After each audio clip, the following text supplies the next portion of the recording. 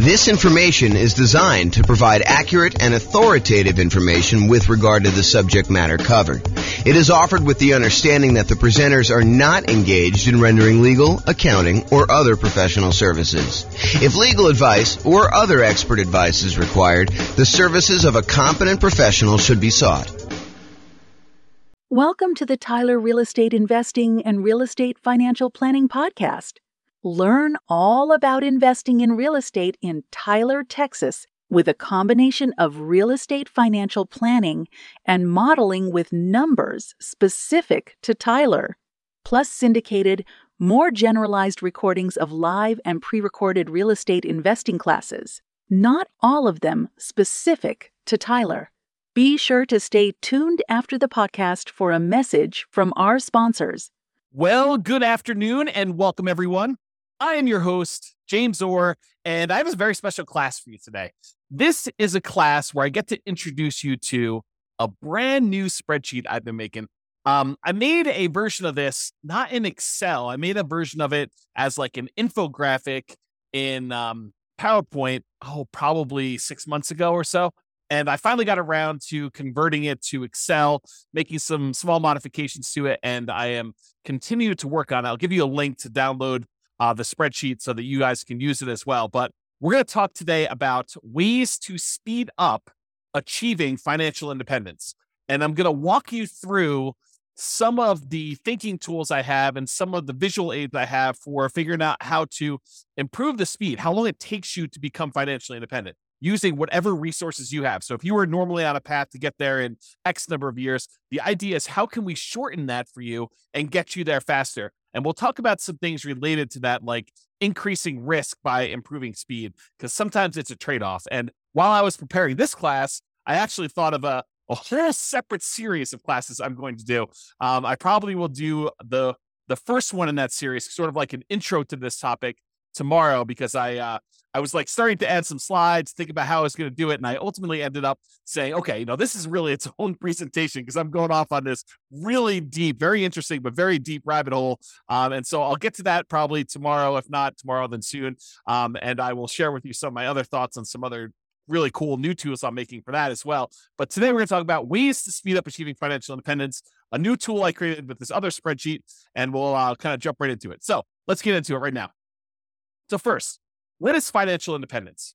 Financial independence is when you can, in quotes, safely live off of your investments. And when I give you that definition, you're like, okay, yeah, that seems reasonable to me. You're financially independent when you don't have to work anymore and you can safely live off of your investments, the investments that you have there. And yeah, that makes sense, but it doesn't really make sense because that is more of a generalized definition of like what it means to be financially independent. And it's not a mathematical definition of when are you financially independent? What is the math behind becoming exactly financially independent? So what I did is I came up with the math version of what is financial independence. And really what it is, it's when all of these things contribute enough money so that they cover your expenses or your desired amount of money that you want coming in. So financial independence is really when, one, the net positive cash flow from all of your rental properties, that's all the income from your rental properties, rent, and anything else you're collecting on the property, minus all of your expenses, including vacancy, the principal and interest part of your mortgage payment, taxes on your property, any private mortgage insurance payments you're making, especially if you bought a property as a nomad or a house hacker, any insurance payments you've got on that, any of the maintenance you need in order to maintain the property, and property management. So once you take all the income, you subtract out all those expenses, what's left over is your net positive cash flow from rental properties. And because I'm going to be talking about something else, I don't usually add this to this definition of financial independence, but because I'm going to show you it on another spreadsheet that I made, I will also tell you that this is also the section for business income.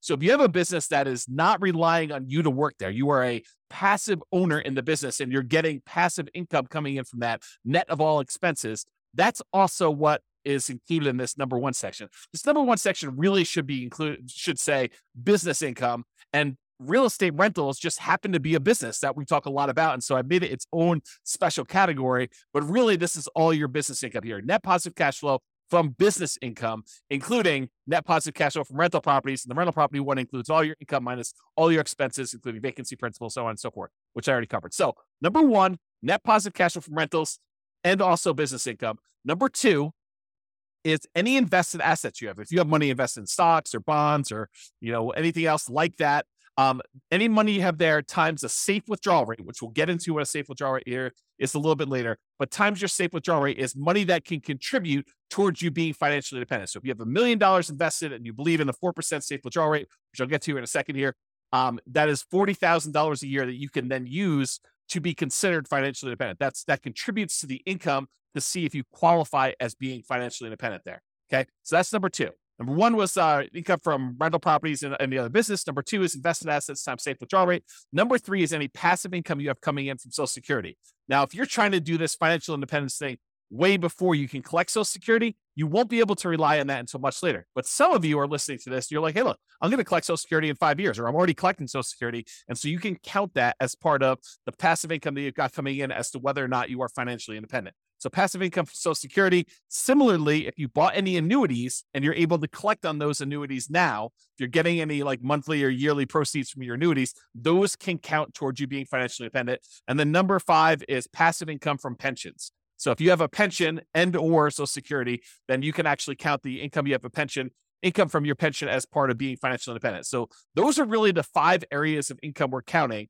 And if the sum of all 5 of those exceeds the amount of money you need to live on, or the amount of money that you desire to have coming in, maybe it's not necessarily just live on, maybe it's live on plus you still want to continue saving for something, then you can count whatever money. If that exceeds the amount of money you need, then you are considered financially independent. That is a more mathematical definition, more than just when you can safely live off your investments, right? We want to know more about like when dollar amount wise, we actually are financially independent, not just like in this generic sense. And so that's why we define it that way. So how do we speed that up? How do we get there faster? I'm going to knock out the 3 kind of like really easy ones right up front: pensions, annuities, and Social Security. And then we'll dig into all the other details, but I want to just get these out of the way. So pensions. If you want to speed up your pension, just make sure that we maximize how much we're contributing to any pensions that we have with our job. So don't like skimp on the pension part of it. Don't say, I'm not going to contribute to that. And I'm going to cover some caveats here, because sometimes choosing to invest in your pension at a lower yield, the lower return that you're getting on that, is actually a mistake. And you could look at it as, look, if my pension's only earning me whatever it is, like when I think about like how much I'm putting in and when I'm actually going to get out when I'm able to collect the pension, and I calculate that to be about 8 to 10% or whatever it ends up being, and you can go invest your money somewhere else and get a 15, 20, 25% return, and maybe even get it earlier than when your pension would start, then maybe you don't want to fully fund your pension. Maybe you want to choose to opt out if you can at your job and not do that. Now realize sometimes we go and we're like, hey, look, I'm not going to do the pension because I think I can get these higher returns, but then something happens where those higher returns don't actually come to fruition, where they don't actually appear. You thought you were going to rely on all this real estate stuff, and the real estate stuff didn't work out for whatever reason. Now you don't have a pension because you stopped doing that. So you got to be careful that you're not trading off some speed with increased risk and then end up regretting it later because you didn't do some stuff that was sort of like your baseline safety net sort of stuff later. Okay. So pensions, that's number one. Annuities, we can buy, single premium immediate annuities, or you could do like, annuity payments over time and do that. If we have the cash, and if you want to do the single premium one, if that's going to get you over the edge, like let's say you've got, I don't know, whatever it is, $8,000 in money coming in from all of your other assets. And you're like, look, I'm about $2,000 short to having the $10,000 a month that I really need. And I have this big lump sum of cash sitting over here that I'm not doing much with. I could take that lump sum of cash, buy an annuity, convert that to some type of monthly or yearly income, and actually get myself over the hump of being financially independent by taking cash assets, and deciding to buy an annuity with that. And if the return is good enough from those, you can choose to do that. That may be a way to speed things up. If you're unable to find another investment that's going to give you the cash flow you need, maybe the annuities would exceed your whatever you want to use for your safe withdrawal rate, your 4% safe withdrawal rate, or 3% safe withdrawal rate. The annuities, especially if you're older, could be higher than that. And so you may choose to do that in order to get you where you need to be as a possibility. And finally, of the ones that we're going through really fast, Social Security. Make sure that if you are contributing to Social Security, that you are doing it and that you're going to be able to do that. Now, in some cases, you have some choice as to how much you earn or how much you contribute to Social Security. And I'll give you an example. It's not like for just employees. This is for like if you own a business and you're making a certain amount of money in your business, and you can decide how much of the income you want from your business to show up as wages, how much to pay yourself as a reasonable wage for the job that you're doing, versus taking money out of the business as profit. Because with the ones where you're paying wages on it, you're usually having to pay a Social Security payment associated with that. The ones where you're taking as profit, you usually don't have to pay Social Security payment. At least that's my understanding. I'm not a tax expert. But you could choose to take a certain amount as wages and pay the Social Security versus taking more money as profit. So you could decide within a reasonable degree. You can't say, I'm taking no wages, I'm going to put all my money in profit. I think you'd get challenged from the IRS in that. And so you could decide to take how much you're going to take in wages as to how much you're contributing to Social Security. And if you wanted to, you could choose to maximize the Social Security benefit so that you get the most out of Social Security later on when you're able to collect on it. And you'd want to go do that math and see what makes sense for you in your particular situation. So be careful, though, that you don't deliberately minimize or avoid paying Social Security and then regret it later. Similarly, what we talked about with the pension discussion as well. Okay. So how do we speed up those pensions, annuities, Social Security? Really, it's just about contributing to those and making sure we're doing it. Okay. And I did mention this while we were talking about that, but I just wanted to point it out to you that the returns you're earning on pensions and annuities and Social Security might be lower than what you think you can get or what you actually can get in these other investments outside of those options as well. So while we may or may not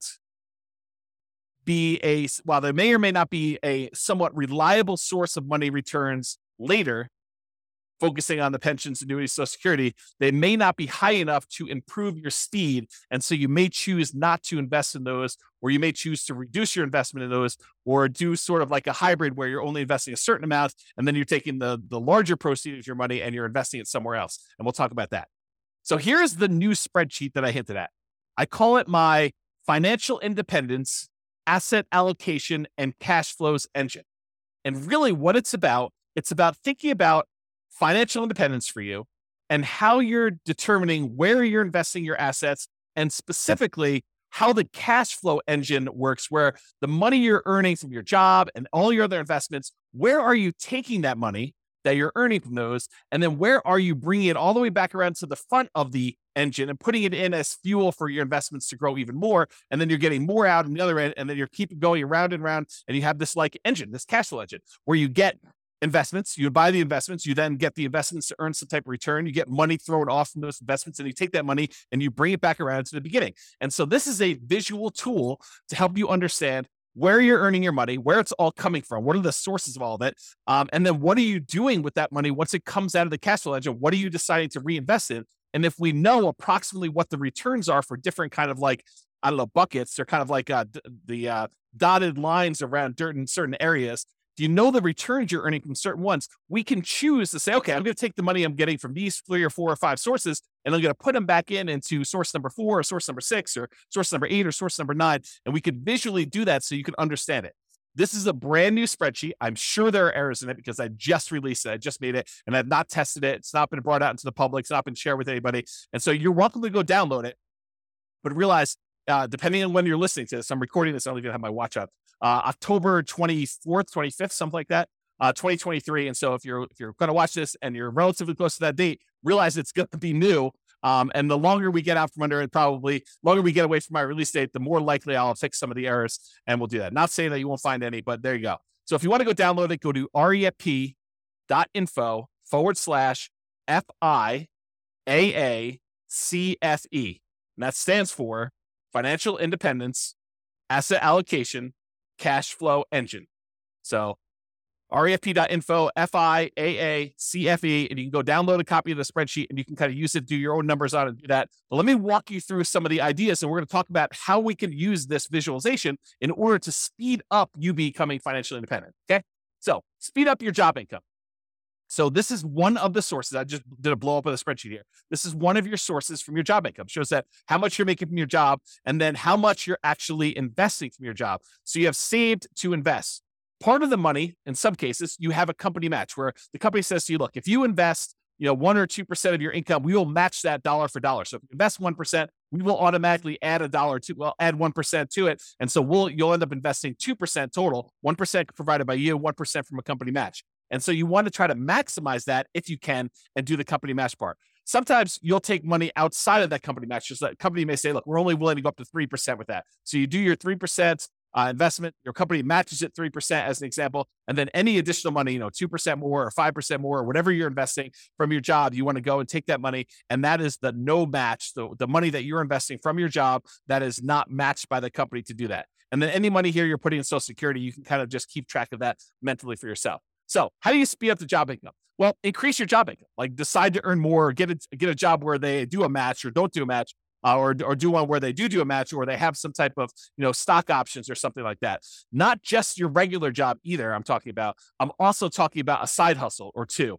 For example, maybe you decide to go and do house hacking, where you go and you buy a property where you could rent out part of the property while you're living in it. As another example for doing that. Or maybe you decide to start a business part-time in order to generate more income coming in, and you do that. So not just your regular job, maybe other jobs as well. If you're really trying to speed things up, that is a possibility for you. If you're trying to speed things up using job income, make sure you maximize that company match so that you get some money. Although there are some weird things. I didn't plan on going into a lot of detail on this, but sometimes your company match requires that you put money into certain type of accounts where you may not be able to access them until much later. And so realize that if you're trying to speed things up and become financially independent, maximizing money in your company match may be money that you can't use right away. And so you'll sort of have to keep that off in the distance until you're able to qualify for it at age 65 or whatever it is that the rules are for you.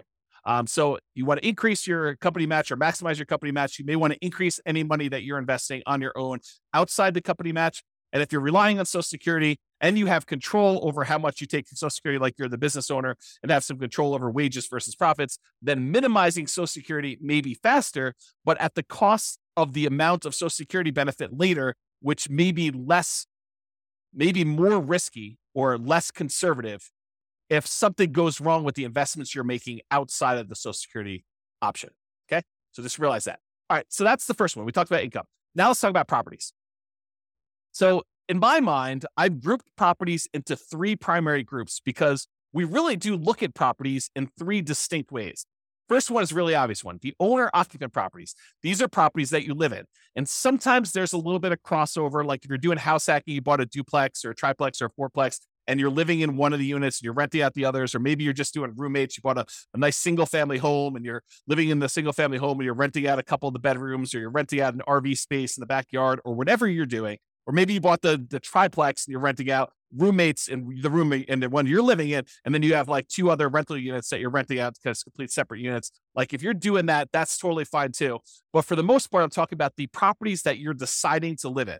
And most of the time, we're not getting any type of cash flow or cash flow from depreciation from that. And we're usually not taking advantage of the appreciation, the property value going up, or the fact that we're paying down on the loan, because that really doesn't count until you pay the property off, and it totally reduces your housing expense. So, and I'll go into that in a lot of detail in other classes, but usually that does not contribute towards you being financially independent unless you take that property and you're using it, like we're going to use other properties here in a minute, as sort of like a rocket booster in order to gain some equity, have the property value go up, pay down your debt, and then you eventually sell that property, or you take the property that you lived in for a year or two or three or four or five, and you then convert it to a rental. And in those cases, you could use the assets you're committed there. But if you're just keeping them as an owner occupant, we don't really use those a lot as returns coming out of there that we could reinvest. Okay, so it really would need to move from being an owner-occupant property to some type of investment property or something like that, or selling it, which I didn't show in here, although I did make a note. Not shown, could sell owner-occupant properties for tax-advantaged capital gains. And there are some tax advantages of selling an owner-occupant property for your primary. Okay, so the first group was that owner-occupant properties. The next two groups are properties, investment properties that you buy that you intend to keep forever for cash flow. And then the next group is investment properties that you buy that you intend to sell for capital gains. Here's the general idea. There are some properties, rental properties, that you plan on buying, that you plan on keeping in your portfolio through retirement, and you plan on just having those puppies cash flow and generate cash flow to you that you intend to live on. That's one type of property. Those are the keep for cash flow properties. There are other properties that we're buying that maybe the cash flow isn't great, or maybe the property is not one you want to keep in your portfolio for a long period of time, but it is a property that you intend to buy because the return on it is so attractive. And it's a property that you intend to keep maybe for, a month or two and then quickly flip, or maybe you want to keep it for 6 months or a year or 5 years or 10 years or 20 years, or until you get to the point where you have enough properties, enough equity in them that you could sell off the ones that you planned on selling and use the proceeds in order to pay off the ones that you want to keep for cash flow. So there are some properties, though, that we plan to sell for capital gains. And so those are a separate group. The ones where we plan to keep for cash flow, we're primarily focused in on the cash flow from those, although you can access the appreciation of debt pay down via some refinancing or doing a HELOC on those. The other ones, we may get some cash flow and cash flow from depreciation while we're holding them, but really the intention of those is to capture the appreciation, the debt pay down from those, and then use that money elsewhere, come out of the engine and invest somewhere else in the property. Okay, let me check my notes to make sure I covered what I wanted to do. Okay, so some properties you'll own or occupy, talked about that. You could still do house hacking, talked about getting roommates or buying a duplex, triplex, or fourplex. And that could be like a side hustle, right? The income you have coming in from doing a house hack is almost like getting a second job, if you think about it, right? I mean, if you went out and you got another job delivering pizzas and you earn $600 a month, isn't that sort of like, renting out a bedroom or renting out a garage space or renting out an RV parking spot on a property and getting another $600 a month? It's just you're not doing as much manual labor in order to have someone else living in an RV space or renting out your garage or, renting out a room in your property and you're collecting money on that. So it's like a side hustle. It financially contributes $600 to your income, just like another second job would. Okay. And maybe even some tax advantages of you renting out part of your property, as you'll probably get some cash flow from depreciation for the part of property that you're renting. Okay. So we can still do house hacking, talked about that, and or the nomad strategy. If you decide to do the owner occupant property where you buy a property as an owner occupant, get owner-occupant financing, usually low or nothing down. You get owner-occupant interest rates, which are usually a little bit better than investor interest rates. You buy the property, you move in there. You have to live there for at least a year. It's a requirement of the lender that you stay there for at least a year. And then once you're done living in the property for a year, then you can convert that property to a rental, buy another property as the owner-occupant, put another 3.5% down or 5% down or whatever you're going to do, then move into that property, live there for a year, and continue this property, acquiring rental properties with little or nothing down as you continue to acquire each one. And then you move them into either keeper cash flow or sell for capital gains as you do those. So that's the nomad real estate strategy, where you buy a property, live there as an owner-occupant for at least a year, then you convert it to a rental. The reason why we do at least a year is that is a requirement of the lender. You cannot buy a property as an owner-occupant, move in, and then move out before a year is up and convert it to a rental. It's called loan fraud. So do not do that. You have to stay there at least a year. It's a document you'll sign at closing when you get your owner-occupant loan. It's why they will give you an owner-occupant low down payment loan option with a better interest rate, is because you plan to owner-occupy it, and the requirement is a year. If they change the rules and tell us it's 2 years, we'll start teaching 2 years. Right now, it's a year, so use a year. Okay, talk to your lender about that. We talked about that. And some properties you want to keep as long-term rentals. That cash flow goes toward the goal of financial independence. Some properties you'll want to sell for capital gains. Some of the cash flow while waiting the sale, where you'll capture and redeploy the equity you get from the property. Property goes up from appreciation, maybe some forced appreciation because you bought it at a discount or you did some work on it, and then property gets paid down a little bit on the loan. The difference between what you sell it for minus all your costs and taxes and stuff like that, minus what you owe on the property, is going to be that money that you're going to be able to redeploy as part of your cash flow engine in order to do this. Similarly to what we just talked about with all the real estate, because real estate is a business, as I discussed, we're talking about businesses here. So you basically have a business where you're getting cash flow, your profit from being in the business. Now, this is, if you have a job, you put your job income up on top in the spreadsheet and you get this business cash flow coming out as profit here later. Eventually, you may decide to stop working your job, but maybe you still own part of the business and you get profit from the business in the form of dividends or whatever else they're going to do there. And so you kind of keep this as there. So it allows you to kind of keep track of that there. Okay, now let's talk about safe withdrawal rate, because I'm about to go talk about the invested assets you've got and other things. And I want to mention what safe withdrawal rate is and kind of give you a very brief definition of what this is. We could really do like a 2-hour class on safe withdrawal rates. In fact, we probably could even do more. Okay, so where's safe withdrawal rates? SWR. It's how much you can, in quotes, safely withdraw from money that you have invested in things like stocks and bonds and likely not run out of money. There's no guarantee that you won't run out of money, but it's likely based on historical data. So a guy named Bill Bengen did a bunch of math and he came up with this idea that, hey, how much money can I take out of a client's portfolio where they are really unlikely to run out of money over a 30-year period or something like that. And so he looked at a bunch of different starting points using like historical stock market data, and he came up with this idea of a 4% rule. 4% rule basically says you could safely withdraw 4% of the amount that you start with, and you are very low probability likely to run out of money using historical data. Who knows what the future will bring, but usually the future looks similar enough to the past where he's saying, okay, look, based on historical data, 4%, most of the time we can get away with doing that. In some cases, we actually end up running out of money over a 30-year period, but 4% seems pretty safe to do. Then the Trinity study came out. It was 3 professors from Trinity University, Philip L. Cooley Carl M. Hubbard and Daniel T. Walls. And if you want to read the Trinity study, you can go read it at refp.info/Trinity. It'll take you right to the PDF. You can go read the whole thing. But they did a whole bunch of analysis on the same problem. And they basically determined, if you have a 90% stock portfolio, or 10% stock, or 10% bonds, or 80-20, or 70-30, or whatever it is, they ran through a whole bunch of different variations. And they published how many times of the different starting years did people actually run out of money doing this? And they showed their results. So you can go look at all this and do it. So some people will use this if you've ever heard someone say, I'm using the 4% rule or the 4% safe withdrawal rate. It means that if you have $1 million invested, you can withdraw $40,000 per year, and you are not likely to run out of money. It's still possible, but you're not likely to run out of money if you've got that $1 million invested in stocks and bonds. In the simplest version of this, and there's lots of variations, lots of discussions about it, but in the simplest version, the $40,000 a year increases by inflation each year. So it's $40,000 year one, the next year might be, $40,000 plus 3% or something like that. And so you can go look at those numbers and see over time. Now, to be crystal clear, this explicitly excludes all real estate and business equity. So you can't say, I've got $2 million worth of real estate equity and I'm cash flowing $2,000 a month from that. And then go over here on the other side and say, well, then I have $2 million of real estate equity and $1 million in stocks and bonds. And so I've really got $3 million that I could use with a 4% safe withdrawal rate. That is not the case. That is definitely not true. You can only use the $1 million you have invested in stocks and bonds with this safe withdrawal rate idea. You cannot use the real estate equity as well. It's like double dipping.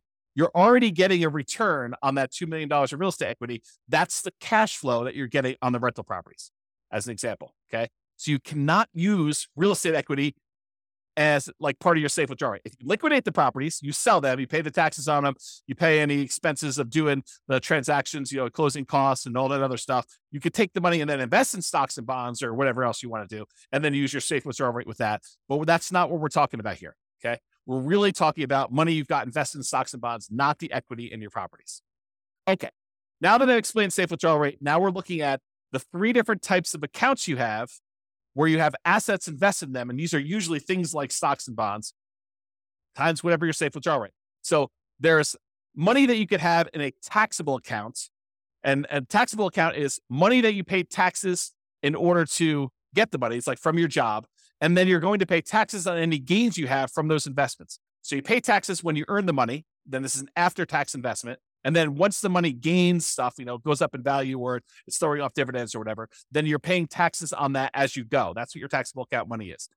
For example, investing money you earn and pay tax on already in a brokerage account. So you go decide you're going to go invest, you're going to trade options, you're going to do whatever you're going to do there. That is money that you most of the time be doing in some type of taxable account, taxable brokerage account.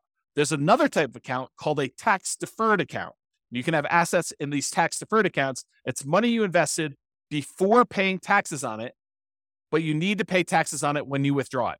So it's money that the government will say to you, hey, listen, you could take a certain amount of your income and you could set it aside to invest in these tax deferred accounts. You don't pay taxes on the money that you earn while you do it, but you are going to pay taxes on it when it comes out. And so they want you to grow that, make it a much larger dollar amount, and then pay taxes on the larger dollar amount when it comes out. An example of this would be a traditional IRA. Okay. So that's another example of a tax deferred account. And then you could have assets in tax-free accounts. This is money where you pay taxes on it as you earned it, but then you do not pay taxes on it when you withdraw it. So you can put it into a certain type of account, let it grow. You pay taxes on it before you put it in. And then once you actually have it grow, then as you pull it out, you do not pay taxes on that at all. An example of this would be like a Roth IRA. Okay. So you could take money that you're earning in your engine and you could decide to put it into your taxable account, pay taxes on the money, invest it, and then pay taxes on it as you come out. You can decide to take the money you have, not pay taxes on it up front, defer the taxes till later, invest your money, and then pay taxes when you get it out. Or you can pay taxes on money, invest it, and then when you pull it out, it's tax-free. Okay. So those are the 3 types of options. You have an account, kind of like a line item for each one of those here. And then you multiply that by whatever your safe withdrawal rate is to find out how much money you could take out of there. Now, while you're actively growing your portfolio, you're not taking out money to live on or anything, you can just let these grow, right? You put money in and let them grow and not actually do a safe withdrawal right now. But later on, when you start pulling money out there, you may want to have money coming out of this. And then another one here is annuities. How much you bought in annuities that you have the value of the annuities here, and then the annuity payout rate, you calculate how much you're actually pulling out of there when you do the annuities. Okay, so besides earning more money from your job, from side hustles, from starting businesses, and reducing your expenses, your personal expenses, your business expenses, including taxes on both your personal and business expenses. So like, how can you go ahead and save more money by earning more and spending less, which both are really, really important. Okay. Like this is not like a trivial thing, but besides those, how else can we speed up financial independence? Well, it's really about what you do with the money you've got coming from your assets, like how we go and deploy the things that are coming out of the engine, the sources of the money that you have to invest. You know, when we talk about the engine, it's the money in, all the money that you've got that you're investing in your assets. Then what happens when you get returns, and what do you do with all this money coming out? Sure, there's job stuff where you're getting some money and you're saving it like there. But really, what are you going to do with like cash coming out of your businesses and the money coming out from like your properties growing in value if you decide to do a refi or HELOC or whatever, or if you decide to take money and you sell a property or doing all that, or any money coming from your business or the safe withdrawal rate money you've got coming out. Like, what are you doing with all of this money? You're like thinking about like, where do I deploy it and how do I do it? So we're really focused on the sources of money out, all these little green letters in boxes there. So let's talk about the money to invest. What do we do with this money to speed up financial independence? And these are all the different things that we have money coming from. So the job, you've got some money coming in when the company matches your money, the money that you're saving that the company does not match. Any of the cash flow properties that you own, you could decide to collect money now in the form of cash flow and then cash flow from depreciation. If you decide to pull money out of those properties, you're primarily keeping for cash flow, like you do a cash out refi or you do a HELOC. And then if you have properties that you're keeping primarily to sell for capital gains, you might get a little bit of cash now in the form of cash flow and cash flow from depreciation. But then if you sell the property, there are certain proceeds you can get where you pay the taxes on it and you can invest in whatever you want. Or you could decide to defer your taxes, do a 1031 exchange, and reinvest that money in more rental properties, like kind investments. So you could do that. Or if you decide instead of selling the property right away, you can access the equity you have in those properties with a loan temporarily and do a cash out refinance or HELOC, just like we did with the ones where we were keeping for cash flow. And then any business income you've got there, you can use the cash flow from owner profits. Then these invested assets times your safe withdrawal rate. We've got the tax withdrawals, tax deferred withdrawals, and then tax-free withdrawals from those three different sources, your annuities, your Social Security, and your pension. So those are the different sources of money to invest that we've got there. So what do we invest in? Like we take all this money out from all those different sources, and like, how do we go and speed things up? And what do we reinvest in? And part of it is this choice. It's the choice of, okay, we've got all these sources of money that we just went over. Where are we going to put that? How do we improve it? And part of that is taking all this money out that we see. Some of them you're going to be deferring for later. Like you're not going to be necessarily taking money out of, the tax withdrawal account or whatever, unless you're going to say, hey, I'm saving up money in this until I get to $100,000, and then I'm taking $100,000 and I'm going to use that as down payment in order to buy a property. So you may be doing stuff like that, but sometimes it's like you're holding for a little while until your engine grows and the return grows in that. Then you're going to take money from there and you're going to move it up somewhere else. Okay. So what are we going to reinvest in? Well, here are the options, right? I've tried to simplify it down and say, these are really the choices we're looking at. Number one, we can invest in more owner-occupant properties. We could either put up money for down payments and buy another owner-occupant property. Maybe we sell one, use some of the proceeds and reinvest in that. Or maybe we sell one, take some of the money, buy an investment property, take less of the proceeds and go buy an owner-occupant property. But we take some and we use it for down payments to buy an owner-occupant property. Or we could pay down on mortgages and earn a return from having less that we owe on the property. So if we have an 8% mortgage, which is what they are about the time that I'm recording this, you could take money, from something else you've got on the other side and reinvest it by paying down an 8% mortgage. What do you earn as a return by paying down an 8% mortgage? It's not a trick question. 8%. That's exactly right. So if you're going to go have a loan, you're going to pay it down. What you get as a return is the interest rate. So if you've got a 2.25% mortgage on a property because you got a really good mortgage, 5 years ago or 3 years ago, do you want to go take money that you could invest in stocks or bonds or CDs or more investment in real estate or anything else and pay off a 2.25% mortgage and earn 2.25% on that money?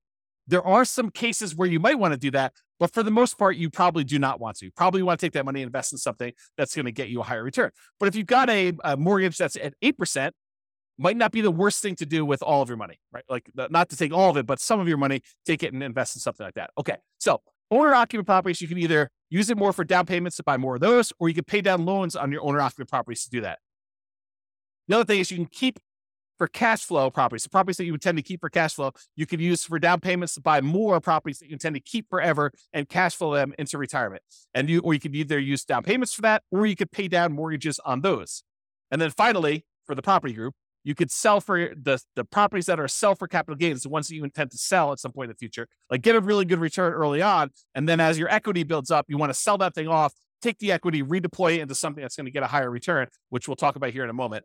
You could use that for down payments in those, or you could pay down the mortgages. So really it's the three different property types. We can use down payments, or we could pay down the mortgages. Those are the two primary things. No, I guess there's something else I didn't add in here, which I probably should add to the spreadsheet, because there are things that you can do in order to invest in, and that is improve the property.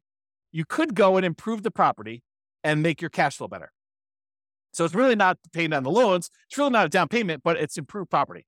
So yeah, we could go ahead and add that. Maybe I'll make a note. See? Teach a new class with a new spreadsheet, you get to add new things. Improve property. So hopefully I'll remember to go look at this sheet of paper and I'll add that to the list.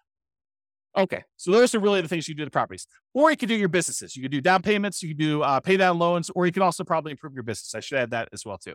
Let me make a note. Improve business. And then buy assets. You could go take money and invest it in your taxable account. If you qualify for, like from an income standpoint, you could use it in your tax deferred account, or you could invest in a tax-free account. There's some qualifications and limitations for doing the tax deferred and tax-free. So just realize that you might be limited in what you can do that. Or finally, you could buy annuities. But that's really all we're talking about. These are all the choices we have of the money that we've coming out from our job and all these other investments we have. We could take that money and what are we really going to do? We're going to put it back at the beginning and we're going to reinvest in something. And now what we want to look at is what are the returns we're earning on all of these, and then make a decision. And I'm not going to go into returns today because we cover that in a lot of other classes. But maybe I will do a separate class where I just bring all the returns in and I just do a summary class looking at the returns you can earn from different things we've got going on here. But part of this decision-making process, how do you speed things up, is being smart about where you're taking money from in your engine and what you're putting it into to make sure that the returns you're earning on those make sense for you for getting you where you want to be. Okay, so now that we talked about really like the engine and how it all works, let's now look at the three primary groups for how we can speed this up. Number one, we can increase savings. Number two, we can increase the returns. And number three, we can reallocate assets. So increase savings. Increase your income or all the other job type stuff you've got there, side hustles, whatever you've got going there. Number two, decrease expenses.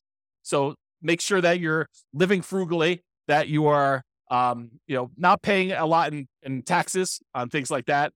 You can also pay off properties, either owner-occupied properties where you're living in and reduce your living expenses that way, or on investment properties to reduce your expenses and improve cash flow. So those are all part of like the increased savings idea of doing things. Or you could utilize more of that company match if available. If you're only doing 1% and the company will match you up to 3%, maybe you should take advantage of a 100% return when you do the company match. If you invest 1%, they'll match your 1%. You just earn 100% return in that first year by doing that. And then maybe you look at how you can get it back out if you want to decide to do that. But utilize more company match if it's available for you as a way to increase your savings. Sorry, I got to grab a drink. All right. Number two, increase returns.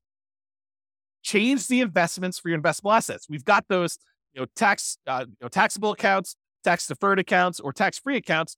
Change where you're investing. And maybe you were investing in a money market account there. Maybe you're investing in CDs. Maybe you're investing in bonds. Maybe you're investing in stocks. Decide to invest in something else that has a better return. Realize that there may be additional risk in doing that. So you got to weigh those, but change what you're investing in to improve your returns. And that could speed up how fast you're able to do it. You could go from investing in stocks to becoming a self-directed IRA and then go use that to invest in real estate as an example of a way to speed up your financial independence. Number two, the second part of this, number two part of increased returns, improve cash flow. There's no way I can go through all the improved cash flow. I've got entire courses on how to go do this. Go check out the Cash Flow Inferno classes where we talk about this.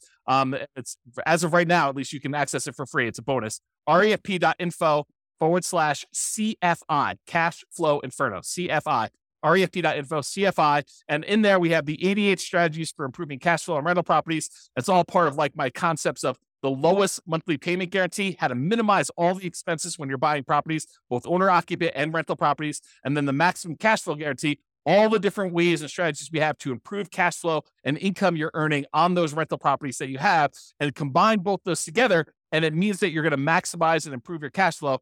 Do that to make sure that you're getting the most cash flow that you can to speed up this process and to be financially independent sooner.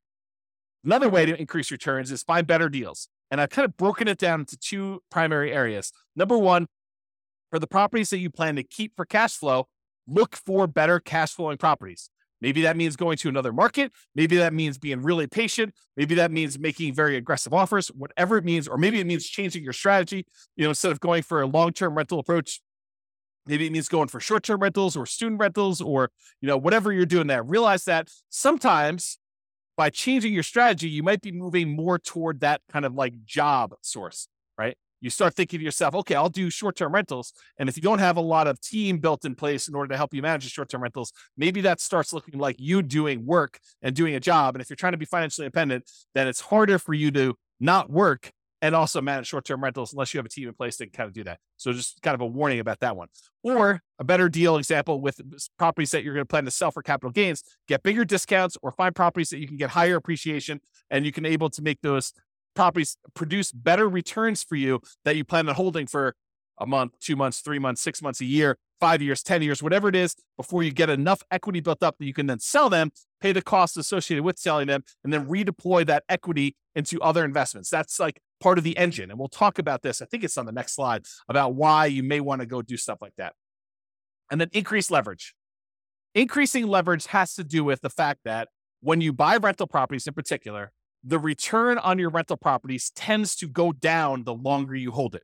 The returns tend to go down because the equity in your property builds up. The property tends to go up in value. You tend to pay down on the loan. So the amount of money you have tied up in the property tends to get bigger, tends to increase. And so the amount of money you're earning from, property value going up and the tax benefits and the cash flow and, paying down the loan, all those numbers, while they may be growing, they're growing slower than the amount of equity in your property is growing. And so the return you're earning on the equity you have in the deal, your overall return that you're earning on equity actually goes down the longer you hold the property. And so if you took that money and you let it, you kind of like capitalize on the really high return you earn early on. And then as that equity grows and the return starts to dip off, you redeploy that equity into something else. You could leverage up your returns and earn better returns on the money you have invested. And so there's two ways to really do that. You can refinance, pull out the equity and redeploy it. Or you could sell the property, pay all the costs associated with that, and then redeploy the equity and improve your returns that way. And it's based on this idea, this return on equity idea. And I've taught separate classes on this. And I'm not going to have time to go into a ridiculous amount of detail, but this is legit. This is like a phenomenon that is true. You buy a property and you end up earning a good amount of appreciation, a good amount of debt pay down, a good amount of cash flow from depreciation, and usually relatively low cash flow at the beginning, and that tends to improve over time. But because you have very small equity and you bought it, maybe you bought a property with only 5% down as a nomad, maybe you put 20% down as an investor or 25% down as an investor, but you have this small amount of equity that's earning these returns from appreciation, debt pay down, cash flow, and cash flow from depreciation. So you've got all these returns there. But as your equity grows, as the property value goes up, as you pay down the loan, the amount of equity you have grows. And even though appreciation goes up over time, your debt pay down goes up over time a little bit, your cash flow tends to improve over time, and your cash flow from depreciation stays the same because it's pretty much fixed unless you decide to do some accelerated depreciation.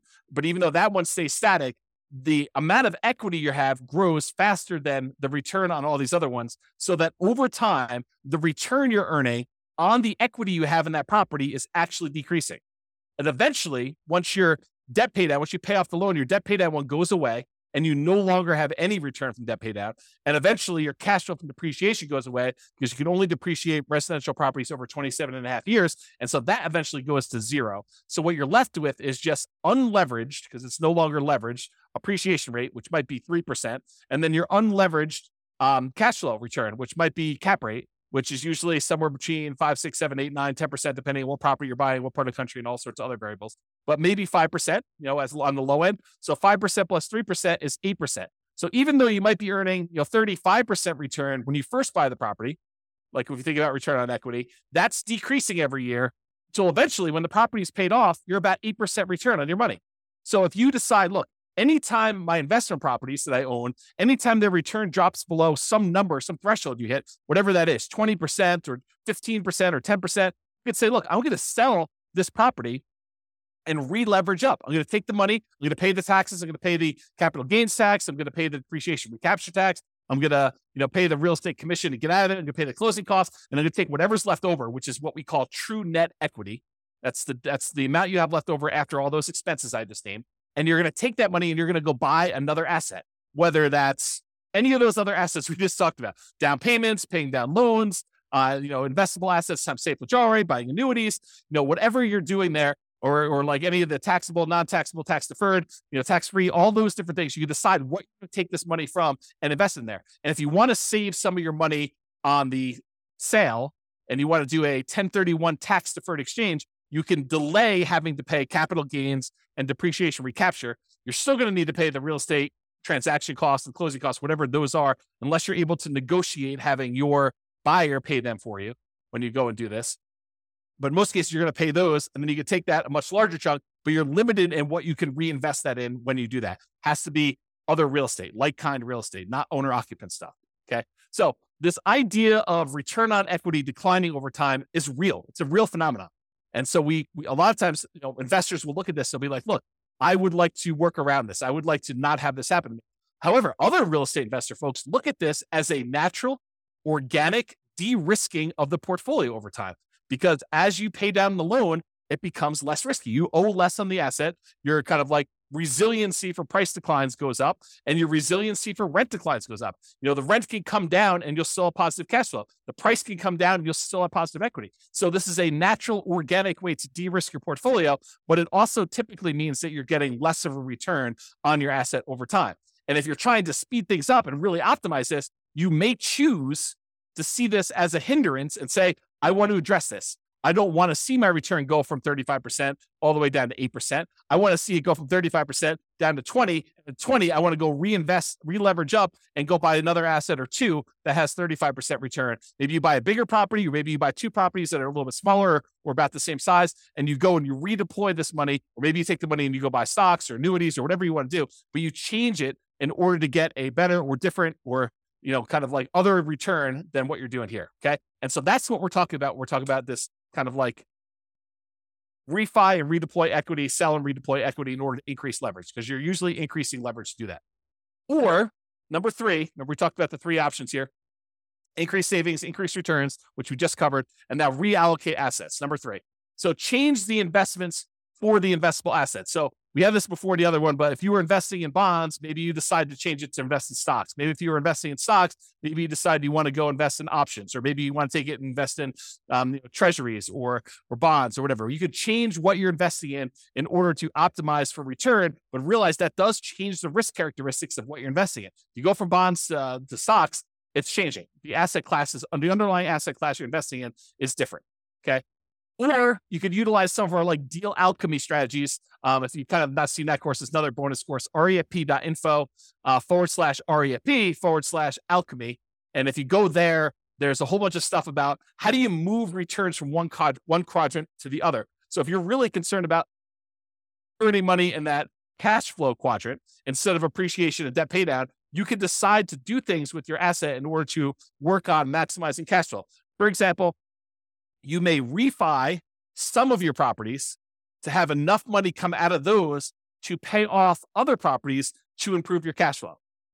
Sometimes it just works out that you have enough equity in your properties that it's spread out in a really unusual way that is limiting how much cash flow you can produce. And it might be better for you to refinance, two properties and then use those proceeds to pay off one or pay off two. And that would actually improve cash flow by a lot more than just keeping your properties the way that they were and letting them all continue to pay off organically. Or another version of this is, let's say over the next, X number of years, you acquire 10 properties. And then once you have the 10 properties, you wait until you get to the point where you could sell off 5 of them and then pay off, use the proceeds from selling off 5 of them to pay off completely the loans on the other 5. So you just hold the properties as long as it takes for you to get to the point where you sell off a portion of them, 1, 2, 3, 4, 5, 6, whatever, 7, whatever it takes. and then you pay off the remaining properties that you keep. So now that you have 1, 2, 3, 4, 5 free and clear properties and no longer 10 properties that all were leveraged. And that could be a way for you to achieve financial independence and really speed things up. You buy more properties than you need, let them grow. These are all, the certain number of them you're setting aside as kind of like sell for capital gains. You're kind of deciding that those are going to be sell for capital gains properties. You let them appreciate, you let the loan pay down. You're not overly concerned about how much cash flow producing because you're not going to keep them for cash flow. You're really looking at what's the overall return I'm getting. If it's getting a 30% or 40% or 50% return, especially early on before that return on equity curve drops off, then once you get to the point where those things have grown enough, then you go and you sell those, you take the proceeds and you use it to pay off properties that you plan to keep in your portfolio forever. Or maybe you have the 10 rental properties that you let grow for a period of time. You sell off all of them, and then you invest in stocks or bonds and use the safe withdrawal rate. Or you sell off all of them and you buy annuities, or whatever your strategy is. These could all be different variations on ways to speed things up, because you could be maximizing the return you're getting on equity. You're buying these properties and really taking advantage of this very high return you see on leveraged real estate early on. There's some risk associated with that, putting 20% down or 5% down in the property. There's definitely risk of having leveraged real estate, but you take advantage of these high returns you have. Then once the return starts tapering off and getting more reasonable, getting lower to kind of what a, comparable returns might be in the stock market or the bond market or whatever it is, then you can go take this money and you could redeploy it into something that you get better or different types of returns depending on what you're looking for at the time. And so those are the two ideas: refi them to pay off some properties or business, or sell them to pay off some properties or business to do that, or invest in something else. You'll use the refi or the sale to invest in whatever assets. If we go back to our engine, it's really like taking money out of these ones where you sell, and you either pay taxes on it or you do 1031 exchange, depending on what you're doing here. In most cases, you're probably going to be paying taxes. Then you're taking this money and you're using it on the spreadsheet in order to reinvest in something else, whether that's paying off loans, improving the property, paying off a business or buying a business or whatever you plan on doing, investing in taxable stuff, buying annuities, but it's taking that money and using it there. And that's what we're trying to do visually. Okay. Risk versus speed. So often I would say, increasing speed results in increasing risk. So because we re-leveraged up or because we are seeking these higher returns, sometimes we're doing that and we're increasing our risk. For example, increasing leverage on your properties to improve your return on equity almost always increases risk.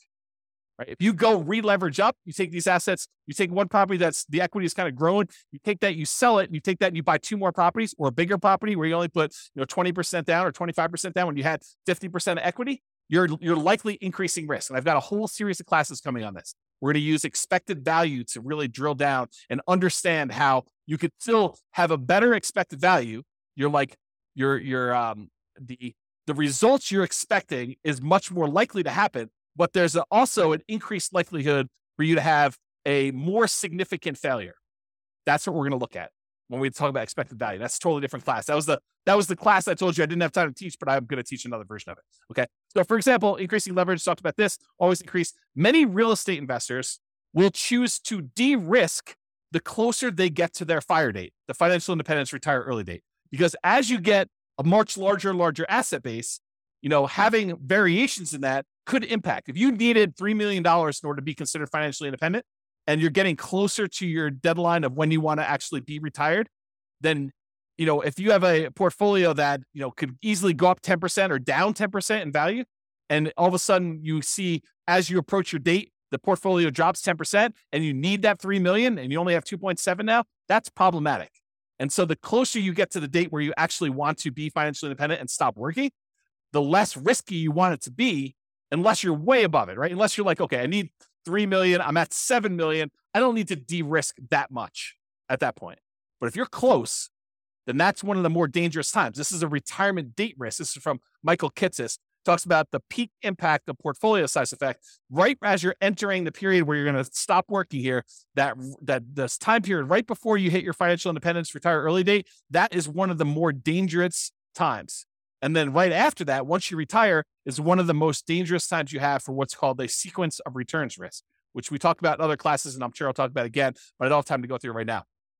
If you want to go read Michael Kitces' article about this whole idea, and it's not real estate specific, it's more like stock market stuff, you can go to refp.info/redzone, REDZone, And you will see Michael Kitces explain this phenomenon to financial advisors. Good stuff for you to dig into if you're interested in this. But you'll see why it's most risky right before your financial independence date, and then right after with sequence return risk. They're slightly different risks, but they're related because it's based on your portfolio size. Your largest portfolio size, you're most at risk for that. Okay. So in conclusion, there are many choices you can make to speed up your journey to financial independence. And hopefully you're just starting to understand how this whole engine thing works. So all the different sources of money you got coming out, then what do we take that money and what do we do with it? What do we kind of move it back around to get it going in? And then when it goes in, it kind of comes out. And that's why it's an engine. It keeps repeating and it keeps growing with your returns there. So the choices you make about what you're taking with the money coming out and what you're putting it back into matter, and they can really impact the speed at which you're able to achieve financial independence. Some require more sacrifice and discipline to implement, reducing your expenses, saving more, getting a different job, doing side hustles. That's more work. It's more sacrifice, more discipline to implement. But some of them are mere distinctions at points of decision. Hey, and I'm going to take this money coming out of here. I'm going to invest it in this instead of this. And that can make a major difference. Taking your money and paying off a 2.25% mortgage versus paying off an 8% mortgage could make a big difference. And it's really no extra work for you as to what you want to do. It's just like deciding I'm going to do this instead of this. And so ideally we get this little visual, and I'll create some more tools around this so you can see like what the expected returns are. Maybe you put in your own numbers and you could decide where you're going to take money out of to kind of optimize and improve your kind of like speed to financial independence, but also weighing in the risks of doing so as well. Okay. Speaking of risk, some of these ideas will reduce risk. Taking money and paying off loans with them probably reduces risk overall, provided you have enough reserves. You don't want to go risk your reserves to kind of pay off a property a little faster. Other choices will increase risk. Selling off properties and then re-leveraging up and only putting 5% down or 15% down or 20% down or 25% down when you had 50, 70% of equity in your property before that, that's going to increase risk for you. You're going to actually have like a significant uptick in a lot of the different ways that we measure risk. For real estate investors, the decline you see from return on equity is a legit phenomenon. It does happen. So be aware that most of the time when you buy a real estate investment, the best return you're getting is really early on when you're most leveraged. Okay. Even if it's not the best cash flow. And organically over time, what tends to happen is your cash flow improves, but all of your other returns drop off. Okay. So that tends to be what's going on in your investment. So if you're really trying to maximize returns, especially if you've got some of those properties allocated for sell for equity or sell for capital gains, then a lot of times your overall return is going to be much lower the longer you wait on that. So that decline from the return on equity curve is legit and something that some people will use naturally in their favor to organically de-risk their portfolio as they get older, as their portfolio ages. Some people are like, I want rocket booster returns all the time. So I want to use these kind of sell for equity properties or sell to refi to get at my equity kind of process and redo those things to really maximize the return on equity numbers at the cost of increasing risk. And we'll look at those here when we do a lot of the expected value stuff in future classes to do that. Hope you enjoyed today's class. Hopefully it's not too long. Have a great day, everybody. This has been James Orr. Bye-bye for now. With home prices up, mortgage interest rates up, and rents up, but not quite enough to counteract the higher prices and interest rates. Cash flow on rental properties in Tyler is harder than ever. Book a call with the Real Estate Financial Planner to apply our proprietary 88 strategies to improve cash flow on your rentals. See the show notes for a link to schedule your call and improve your cash flow today. If you're a real estate agent, lender, or professional in Tyler that wants to help our real estate investor listeners, consider reaching out to learn about collaboration opportunities with this podcast. We'd love to add more value to our listeners by having you assist our investors buy, sell, and finance their real estate investments. See the show notes to schedule a call to discuss collaboration opportunities.